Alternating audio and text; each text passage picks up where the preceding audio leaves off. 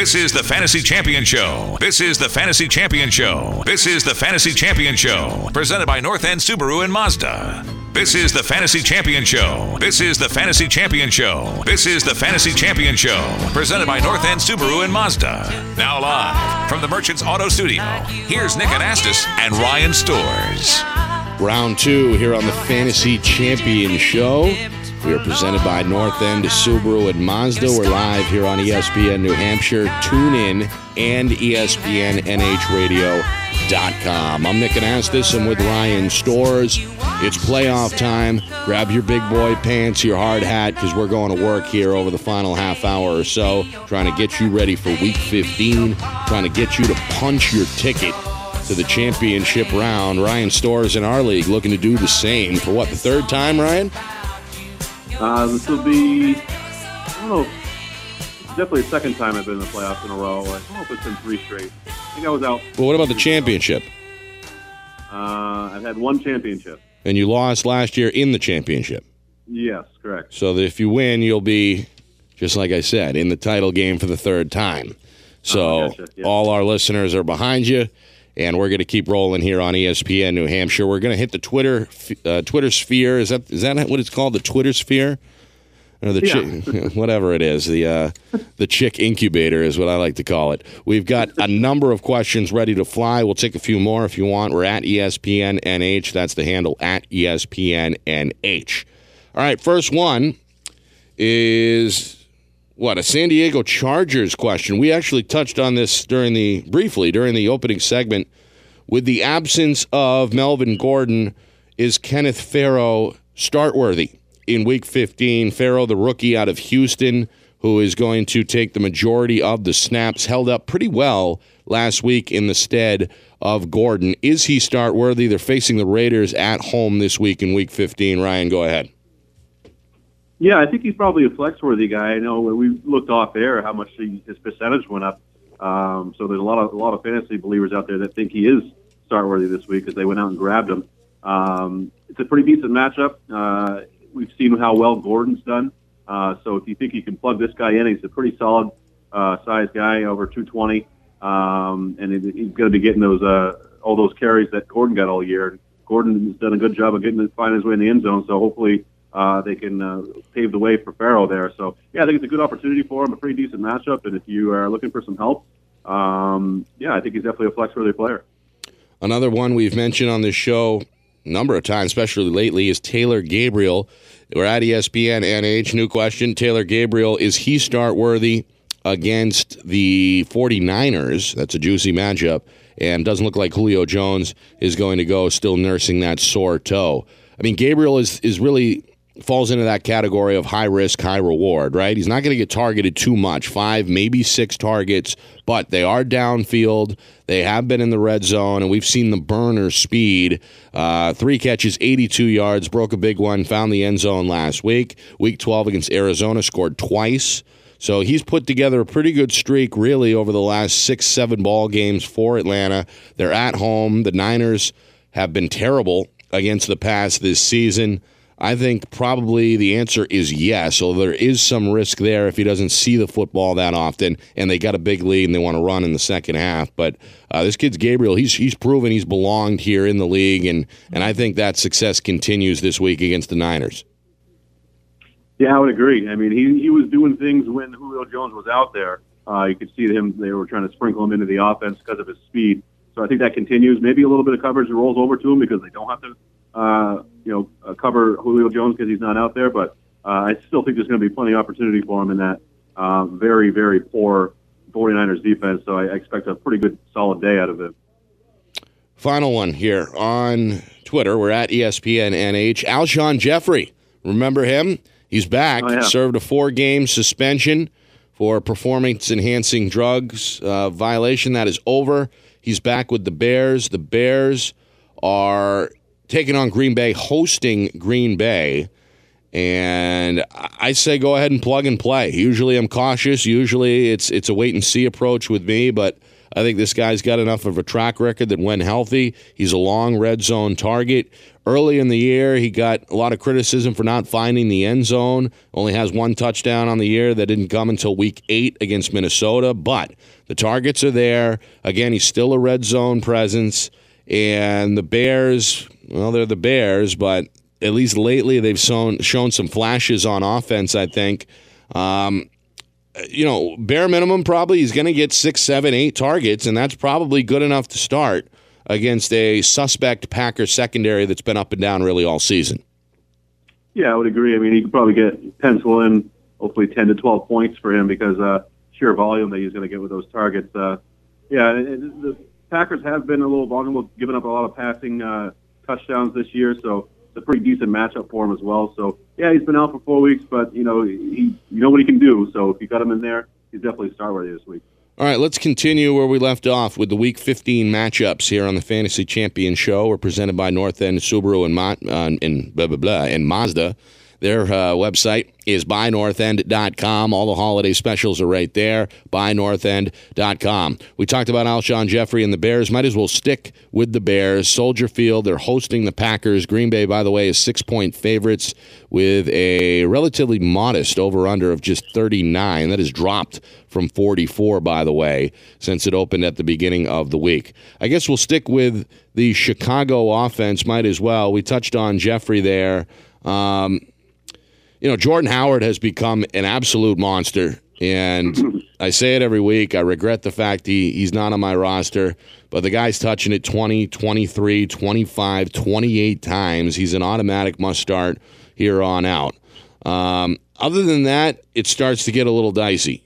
Your boy Cameron Meredith has been pretty good, although he laid a dud back in Week 12, just 2 catches, 19 yards. You can't afford that to happen in the fantasy postseason. Alshon Jeffrey is back. I don't know if that affects Meredith to a large degree or not, but I would probably hit the brakes there. Eddie Royal, no thanks. The quarterback spot with Barkley, he's gone over 300 yards in one of his starts, but that was back in Week 12 against Tennessee. Since then, under 200 against the Niners, and that's a good matchup on paper. And then against Detroit, just barely 200 yards, 212 to be exact, and a touchdown. So I'm all set with any Bear outside of Alshon Jeffrey. Am I wrong? Yeah, and Jordan Howard, like you mentioned. And Jordan Howard, right. Yep. Yeah. I'm not trusting any of those wide receivers besides Alshon Jeffrey. I think with him coming back, it really puts a damper on all those other names like Meredith, like we just talked about. And it had done well in his absence and Jeffrey's absence. But, yeah, it's just Alshon Jeffrey and Jordan Howard. Barkley's just too inconsistent to trust in a fantasy playoff game. So, like you said, he's putting up some big yards, and it may help him that he has Jeffrey out there. But it's just he's too up and down to roll within a fantasy playoff game. But Howard definitely, and I think Jeffrey you can benefit from him starting as well. How about the Packers? Packers, yeah, I mean, it's a good matchup for them, and they're still playing for quite a bit. So I think a lot of green lights on the board there. We saw Devontae Adams has had an amazing year with multiple touchdowns, over 100 yards several games.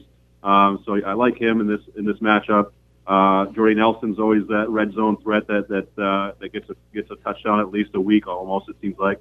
And Aaron Rodgers obviously has been playing very well the last few games. You saw what he did to Seattle last week, putting up several touchdowns. I mean, there's a lot of green lights all the way around for the Packers. If you got them, go ahead and start them. What about Ty Montgomery? He's probably the only one really on the fence, and has been limited this week with a shoulder injury. I think he does play, though. Had a big week last week. Your thoughts on Montgomery as either a running back or a wide receiver? Yeah, he's definitely in the flex category, but, yeah, I mean, because he has that ability to do the running plays as well, I think he's definitely a fantasy value there. So I think if you're looking for someone to put in the flex, I think Montgomery can definitely fit that bill. All right, Indianapolis and Minnesota. Both teams are technically alive, right? Indy's not knocked out yet. Not quite yet. Not yet, and same with Minnesota. That one is in Minneapolis. Vikings home favorites giving 4. Over-under is 45.5. I'll let you start on this one. Yeah, Minnesota, I think they got a pretty good matchup talking about Sam Bradford. I think he's been one of those fly under the radar, have some good fantasy games here and there. He's maybe not as consistent as you'd like, but surprisingly kind of a good matchup for him. So keep an eye on it. I'm not saying start him, but if you got some questions at quarterback, that's a name that maybe you could go out there and get. He could be start-worthy this week, and a pretty good matchup, like I mentioned. The running back situation, we saw Asiata get in the end zone last week. McKinnon's obviously looks like he gets more of the carries, but I think both of those running backs, if you own them, are definitely flex-worthy. And I like Diggs, and I like Rudolph. This is a pretty good, the Colts defense doesn't really stop much. So surprisingly, we don't really talk about the Vikings offense too much, but I think they have a pretty good opportunity this week to get some points on the board. And those fantasy players that we've been talking about all year, like Rudolph and Diggs, and those running backs, I think, have a pretty good opportunity. Yeah, I think the Vikings are starting to finally get at least a little bit of consistency up front after really a carousel of starters in the trench on offense. McKinnon quietly has had 3 pretty good weeks out of the backfield. You like him because he can catch passes as well. And how about Adam Thielen in that pass game? He's had a rock-solid month, okay, over 100 yards last week on just 4 grabs, 86 the week before that. And the 3 weeks before that, he scored 2 touchdowns. So he's quietly starting to be a pretty consistent offensive threat, both over the middle and even deep down the sidelines as well. I kind of like Thielen again this week for the Vikings. And, the Colts, I think we know what the Colts are at this point. They're going to spread it out. They're going to throw it around.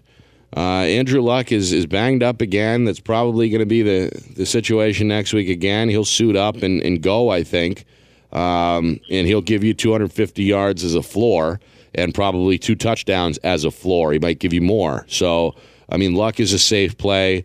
You like Hilton if he's healthy to go deep.